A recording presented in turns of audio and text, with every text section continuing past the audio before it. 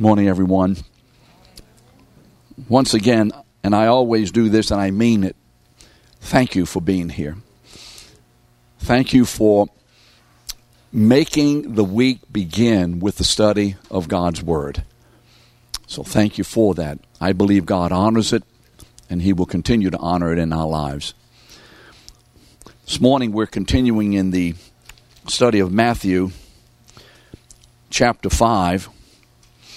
Verses 13 to 19. And I don't normally do this, but I will this morning. Give me a little latitude. My back said that I'm not going to do well today. You're not going to be walking around. So there's a battle in me. Who's going to win? Me or my back? So it's a distraction. Trust me, it's a distraction. So if I'm, there may be a reason for it other than I'm that type of person. Let's pray. Father, when you ask the question to us, who are you? Father, by the revelation and work and the ministry of the Holy Spirit, our answer is, we are your blessed people. We are blessed. Father, because we are those whom you have brought into your very personal presence. To fellowship,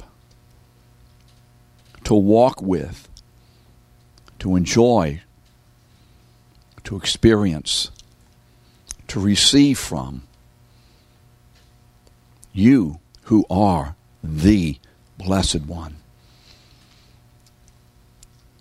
Father, thank you for this. At the greatest price, you have caused us to be the most unblessed to the blessed people. Father, we are the only ones who are blessed. Those in the Blessed One. Father, as we continue to study today, Father, would you continue to enlarge this understanding, this enormous gift of grace. We are yours. Blessed because we are united relationally to you. Blessed because we have the blessing of your presence by the Holy Spirit. Father, that we may increasingly be experiencing and showing forth what blessedness is really about. Father, we thank you for this in Jesus' name. Amen. Well, last week you noticed that we ended the last week's class on verse number 10. And as I said, typically, and not incorrectly, there are 9 beatitudes, 9 blesseds. There are 9. Verses 3 through 12, there are 9 of these. But I suppose, strictly speaking, there are only 8 beatitudes. And so the last beatitude ends with verse 10. Jesus is talking about the blessing of being persecuted. And if you're like I am, I'm rah-rahing all these beatitudes. Rah-rah, children of God, peacemakers, inheriting the kingdom of heaven. Amen. Until we get to verse number 10 and say, what? What was that? Maybe that was a mistake. Maybe what happened was Jesus said this and he didn't either mean it that way or he meant it in a way that I hope he means it differently than he said it. Now, obviously, the Son of God doesn't say something inadvertently and has to come back and clarify. But perhaps for the disciples' sake, having heard this, what am I blessed here? Persecute. What is this all about? He's going to reiterate and enlarge upon that statement in verse 10 in verses 11 and 12. So let's read these verses that enlarge upon it and explain in a better way why verse 10 is what it is and why it is what it is. So verses 11 and the first part of verse 12. Blessed are you when others revile you and persecute you and utter all kinds of evil against you falsely on my account. Rejoice and be glad. Now, I hope to get through this lesson today, but I want us to stop for a moment because it really doesn't do a whole lot of good if we're reading the Word of God and we don't allow the Holy Spirit to speak to us personally. Blessed are you when men shall revile you and persecute you and say all kinds of evil against you falsely for my account. Rejoice and be glad. Now, honestly, how many of you can say that you find yourself in that description of persecution? Uttering evil, reviling, persecuting. Have any of us ever been on the receiving end of persecution? Any of us. And so what is the basis of this persecution? The basis and the what word do I want? The center, the foundation of persecution. It's not the person who's acting against you. It's not your wife. It's not your husband. It's not your children. It's not your mom and them. It's not even your pastors. Sometimes. The origin of persecution is Satan attacking the righteousness of God in us. And so we can begin to make sure that we understand and see that. So when I am mistreated, misunderstood, and vilified, and talked about, and cast down, or I do the same to someone else, there's someone behind all of that is generating and inflaming our flesh and causing us to react in ways that are going to be counterproductive to the revelation of being God's blessed people. You see, it all has to do with our being the image bearers of our God. And Satan attacked that purpose of God in Adam and Eve in Genesis chapter 3.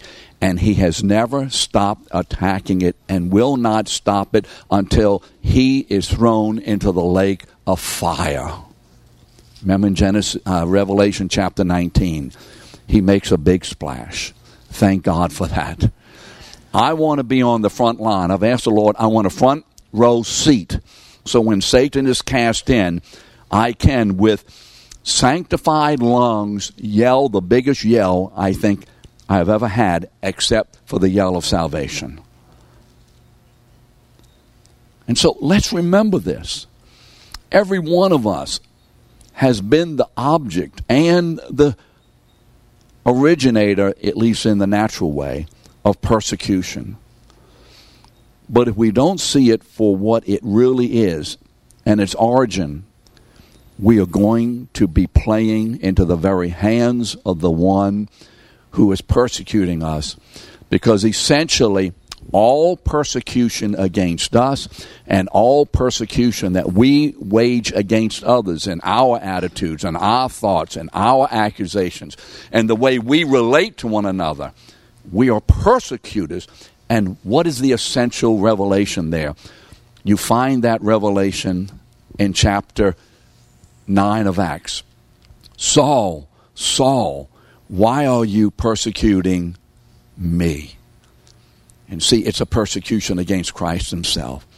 So let's see that when we are being persecuted, and let's make sure that when we are acting in any way other than caring, loving, patience, kindness, etc., to another believer, we are persecuting Christ. So Jesus says, rejoice and be glad. Well, why we rejoice and be glad? How many of us know that the biggest threat and the biggest temptation in our being persecuted and experiencing any kind of issue like this comes against our joy? I mean, have you noticed that joy is attacked and begins to be under assault here? Joy. We find it no joy in how we're being treated. There's no joy in that. And so as a result, something is happening that we need to see. And so Jesus says, rejoice and be glad. Why rejoice? Why rejoice? Because this response, this joyful, rejoicing response, and I'm not talking about just a pretending, but a true decision to rejoice. And sometimes you notice what I said, it must sometimes begin with a decision to rejoice. Yes, I'm going to take a little longer on this. I can feel it already. But I'm going to. Some things just need to. There is a decision to rejoice when things are not going the way we hope they would, or at least the way they should go. Sometimes it's a decision, and I think most of the time it's a decision. How many of you have heard a sacrifice of praise? You've heard of that. Well, here's what people think. A sacrifice of praise is to, when you're not doing well, when things begin to happen and problems begin to occur and you're being persecuted and tribulation is in your life and storms and whatever are happening, just praise Jesus. Oh, Jesus, I love you. Oh, I love you, Lord, I love you. That's a lie. It's a lie. When you are under persecution and you don't feel like praising Jesus and you do it that way, it is a lie. How many of you know that? Now, come on. How many of you know that when we're persecuted, we don't feel like praising Jesus? Am I the only one? Am I the only strange person in this room? Thank you, Bob, for raising your hand fast on that. I've given this example before, and I'll give it again. I'm in the print shop years ago. A.J. Deshary can relate to this. He and I used to work together at New Orleans Envelope. Well, what am I thinking? I did the work. He just, okay, now. He walked around with a suit on collecting the money. I did the work. So he's smarter than I am. And so Friday night, we get an order to imprint 6,000 letterheads of Entergy. We had printed all those letterheads and stacked them up in all these boxes, and every once in a while they would draw down on a particular mailing.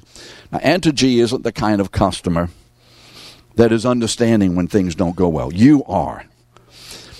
Frank, our company stretched Frank's faith in God more than any other stretching he's ever had in his life. And I'm printing these letterheads. And they have to be ready for Monday morning. It's 6 o'clock, James. It's Friday night, 6 o'clock. Everybody's going home. Ain't nobody there downtown.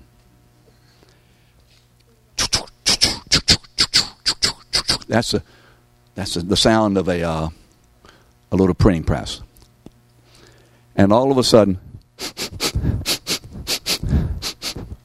I smell smoke. I turn off the machine, and smoke comes out of the little 3/4 horsepower motor. My first reaction is this: not now. Do you know what I mean? Peter, do you understand what that means? Not now. Not now. You're studying for your final exam. You have this material. You have to have it correct. Tomorrow's the final exam. You look in your book and you've lost it. Not now. I don't need that kind of persecution, of tribulation, of temptation, of assault. Now, I don't need it now. Murphy, give it to me on a day where I can handle it, where I have 5 other options, and I'm okay with it. Anybody think like I do? I literally said, not now. And then I became angry. Oh, no. I know that I'm the only one who's ever become angry with God. You see, the Word of God is real. And I'm a real person just like most of you. There are a few of you in here, I'm not sure, are real people, but, I was upset. And my frustration and my anger, as in everything, is essentially directed toward God Himself. Uh-oh. I shouldn't have said that to some. Ooh, that hurt somebody. My frustration and anger and questioning was not about the printing press, Johnny. It was about the God whose sovereign control can protect the press from burning up. You see, we have to get to the heart of the matter. Thankfully, the Holy Spirit is greater than my whatever. And he says, give me a sacrifice of praise. And I'm talking. I'm by myself. You remember the press room, the big room? And I'm saying, I'm supposed to now pretend I am glad about this? And the Lord said, no, I don't want you to lie. You're not glad. You're upset. I'm upset. Tell him. But there's one thing I can do. Even when I am angry as a snake, I can confess what is true. Hear me. Even when I am angry, frustrated, disappointed, whatever, as a snake, I have the ability in Christ by the Spirit to confess what is the truth. In the face of feelings that are absolutely to the contrary, I have the ability to confess what is truth. And so I began to do it. Gritting my teeth, and I really mean, I was upset. I didn't want to lose this customer. We would print at one time 350,000 two-color envelopes, two-color, two sides on our jet press. This was a major customer. I didn't want to lose them. You don't disappoint these people. Well, we go somewhere else, and they're gone. And I started walking up and down saying, Jesus Christ is Lord. Kenny, I'm upset. I'm gritting my teeth. Jesus Christ is Lord.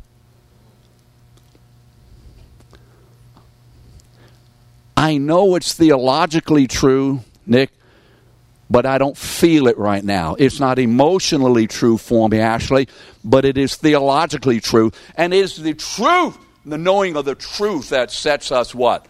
Free. Up and down I'm going. Jesus Christ is Lord. Jesus Christ is Lord. Over and over and over and over. And the Holy Spirit did something. He touched something. All of a sudden, something began to turn. A little bit at a time. Just a little bit. Jesus Christ is Lord. He is Lord. And I'm pacing up and down, and all of a sudden it began to change. Jesus Christ is Lord. Jesus Christ is Lord. Jesus Christ is the Lord. And I'm yelling out, Satan, I don't care if it never works again. I don't care if I lose everything in this business. I don't care literally if you burn the whole place to the ground. Jesus Christ is Lord. God turned it around, Julio. I didn't change my mind, Mary. My mind was changed for me. There's some of you in here, maybe many, hopefully all of us, who have this kind of a testimony. Whatever is going on in your life, you have got to hunker down into the truth and make the gutsy decision. I am going to, against my flesh and my circumstances and my whatever, I will give God the truth. I walked over to the little printing press, hit the switch, it started again. And in the next 3 years, until I left New Orleans Envelope, it never broke again. You see, give God a hand, not me. I didn't do anything. So what am I saying? That if you'll praise God, He'll make everything right. No, He could have taken it all away. But you know what? He broke through in a deeper way to say, am I more important than whatever? And one of the greatest proofs of that, if not the greatest proof, is rejoicing in the midst of, not after, the midst of, not even hoping that if I rejoice, He'll make it okay. Rejoicing in this. I don't care whether He makes it okay or not, because I have a Savior and a Father who is Himself okay, notwithstanding anything and everything else in my life. Amen? Jesus says, rejoice and be glad. This is what, why rejoice? You see, our rejoicing and being glad in these circumstances images the rejoicing of Jesus. What does Hebrews 12:2 say? For the joy that was set before him, Jesus did what? He endured the cross, despising the shame. Why am I to rejoice? Why are we to rejoice? Because we are God's image bearers. We have been made and being conformed into the image of God's own Son, Romans 8:29. And as such, our rejoicing is imaging, reflecting, testifying to the rejoicing of the Son of God going into the most horrible circumstance and affliction any one of us individually and all of us collectively could ever imagine, yet even experience. And he did it with what? Joy. This is what James talks about. Remember James chapter 1, verses 2 and 3. I mean, after saying, well, yet, how you doing, church? Good to see you, y'all who are scattered all over the place. Now, let me tell you something. James gets right to it. He says this, consider it all joy, my brethren, when you encounter various trials. What? Knowing. You see, the word knowing is key. Knowing. You see that also in Romans 5, 3 through 5. Knowing. The key is knowing. We know God. We are known by God. We know him. Knowing that the testing or the proving of your faith produces assurance. What God is doing here is in our rejoicing, he is showing us that we are his more and more through the proof of rejoicing. Plus, as we are rejoicing, it's not only a proof of our salvation, but it is a maturing activity of our salvation. The rejoicing in the midst of all of this stuff causes our roots in Christ to grow more deeply all the time as we rejoice, right? Can somebody say amen? Yes, yes. I mean, this morning, I get up, I'm doing all right, I'm getting my truck, start going down the street, get to Starbucks where I spend the morning on Sunday morning, and all of a sudden, my back, what is wrong with my back? I haven't had a problem on this side of it. It's been the other side, and that's been taken care of. I mean, good night, and I'm hobbling in and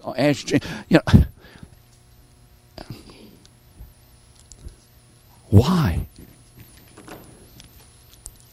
Because God will not only make what he tells us to do theologically real, he will apply it to us.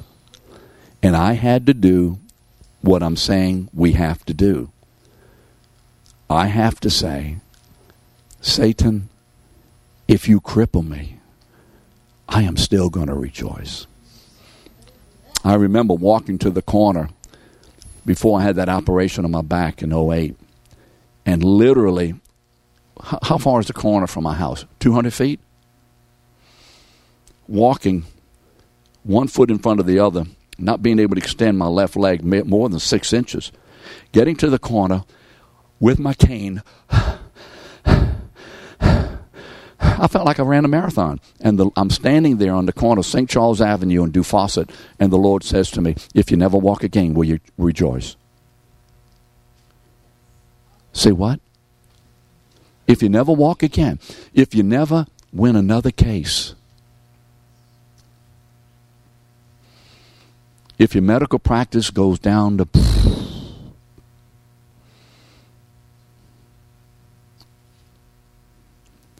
will you rejoice? Congratulations, John, on winning that what was it? Award for that NASA project. This guy was on TV with his team. They won. What was the name of the NASA? What is it? Help me. It's called the Big Idea Challenge. The Big Idea Challenge. And NASA gave you that, didn't they? That award. Amen. God uses this man. Yes.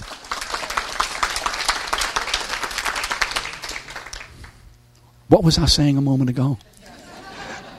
If I never walk again, he says to me, will you rejoice? Here I am on the corner, leaning on this cane, not knowing whether I will ever walk again in any appreciable way. I didn't know an operation was coming down the road in a few months, and I'm going to be pretty well okay. Then a few attacks, right? This is Leah. She's engaged to this man, whoever he is.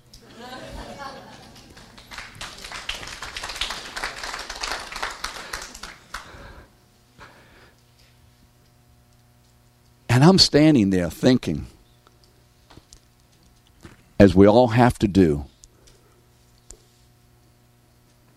what's the priority in my life? What's important? By the way, Danny Sabella's here. Let's be praying for his mama, Debbie, with that kidney operation.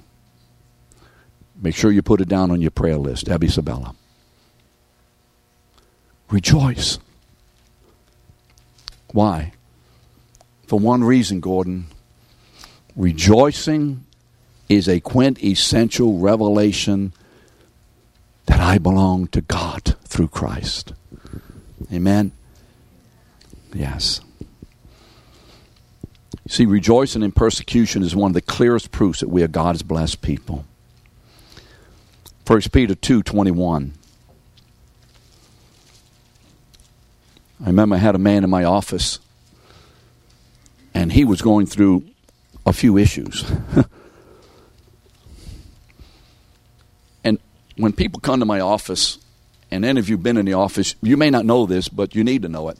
You're sitting before a man who absolutely intrinsically, I don't have anything for you. I don't know what to say. I have no ability to touch you in any appreciable way, as that is your soul, your heart. I can't do it. You're looking at a lump of clay. Seriously, a lump of whatever. I have no credentials educationally. I have nothing except the Holy Spirit and the Word of God. Intrinsically, ain't got a thing. But by gifting, I have everything that is necessary for life and godliness for you.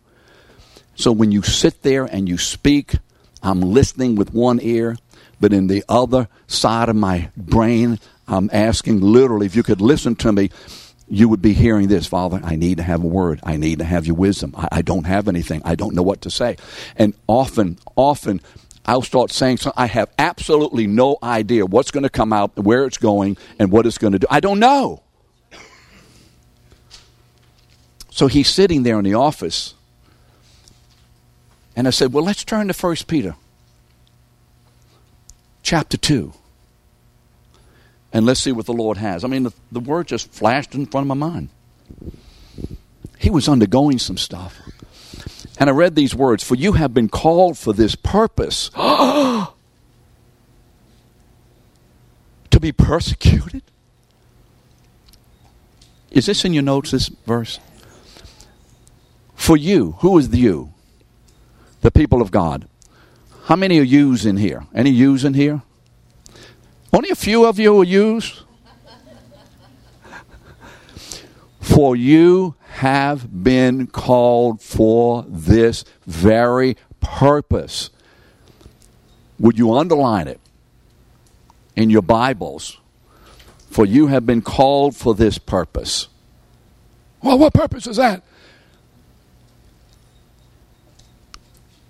Since Christ also suffered for you, leaving you an example for you to follow in his steps. We have been called to walk in the sufferings of Christ himself. And not only to walk in those sufferings, but also to respond with his response. Why? Because he is in us, we are in him, and we are his image bearers, being conformed to his image daily by the transforming work of the Holy Spirit. Correct?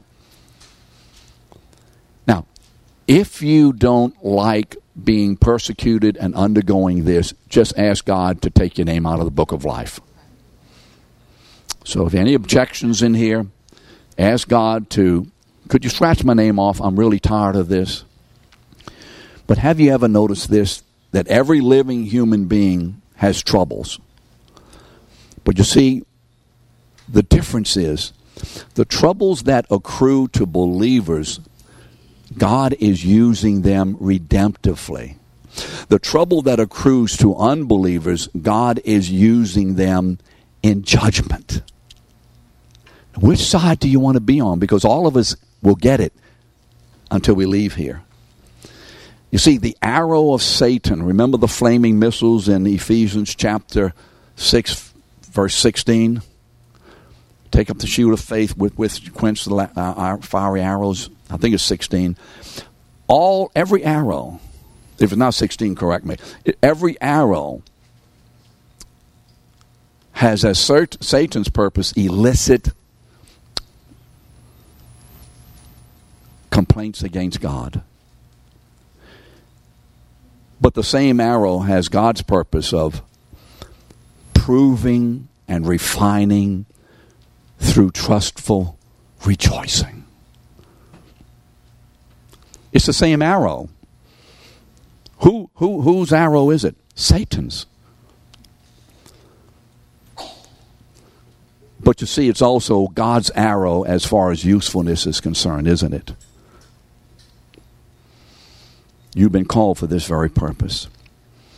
And what is the rock bottom reason for rejoicing? Look at the second part of it.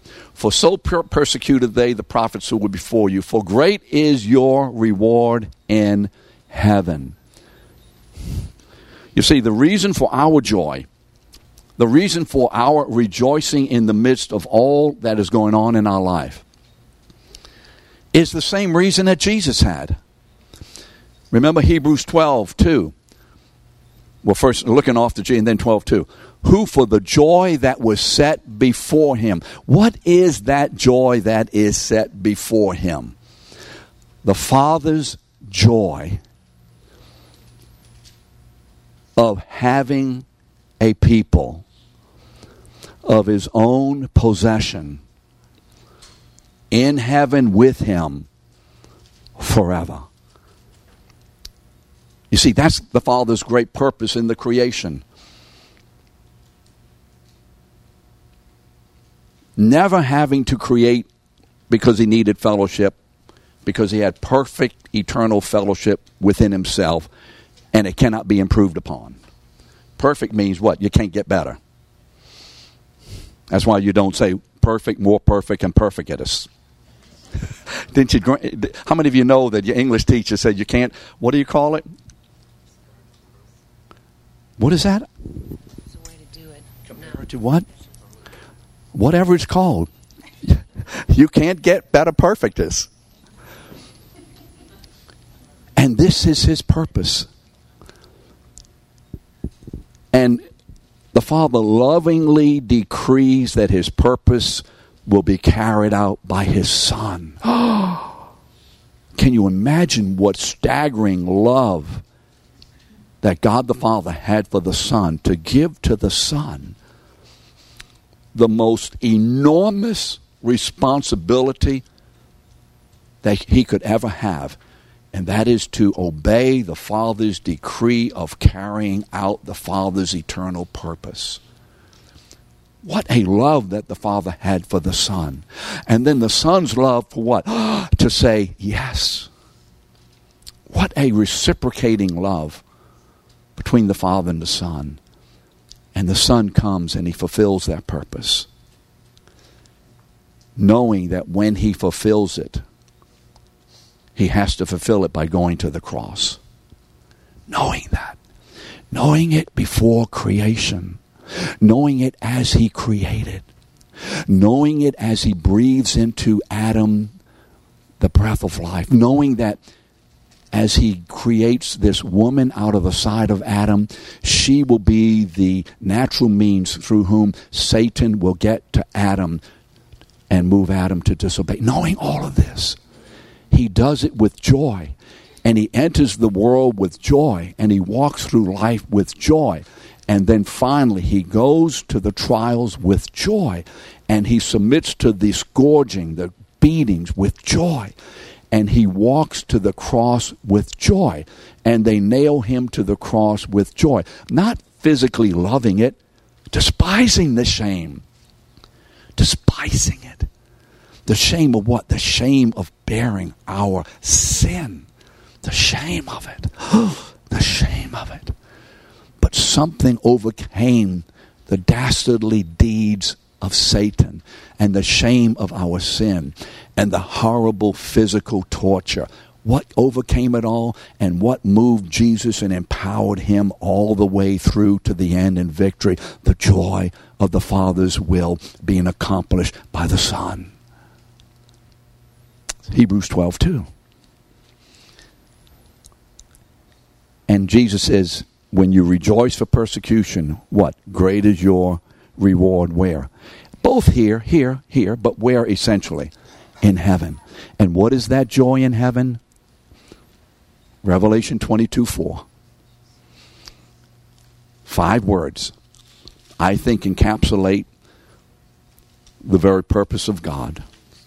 Revelation 22:4. I don't know whether that's in your notes or not, but Evan may have forgotten it. And they shall see his face. Is that 5 words or 6? Or maybe just leave off and. They shall see his face. That's the joy. The joy of personal, face-to-face, relational fellowship with this God, with this blessed one, forever. See, that's the joy. The joy of Jesus returning to the Father. And not only returning to the Father, but we're returning to the Father, as we'll see next week, with an inheritance that you'll see if you look at Psalm 2, 7 and 8. An inheritance. You see, Jesus returns to the Father filled with the fruit of obedience. The church. The joy. For greatest reward. So they can look forward to that same inheritance. You see, this is what John 14:3 is all about. That where I am, there you will be also. Amen. Now, I don't know why all the preparation to do this study today and get us all the way through verse 19, I think it is. But in a very sacred way, I don't care. I just needed to hear this again. And maybe some of you needed to hear it with me. So next week we'll hopefully continue with verse 13. Thank you.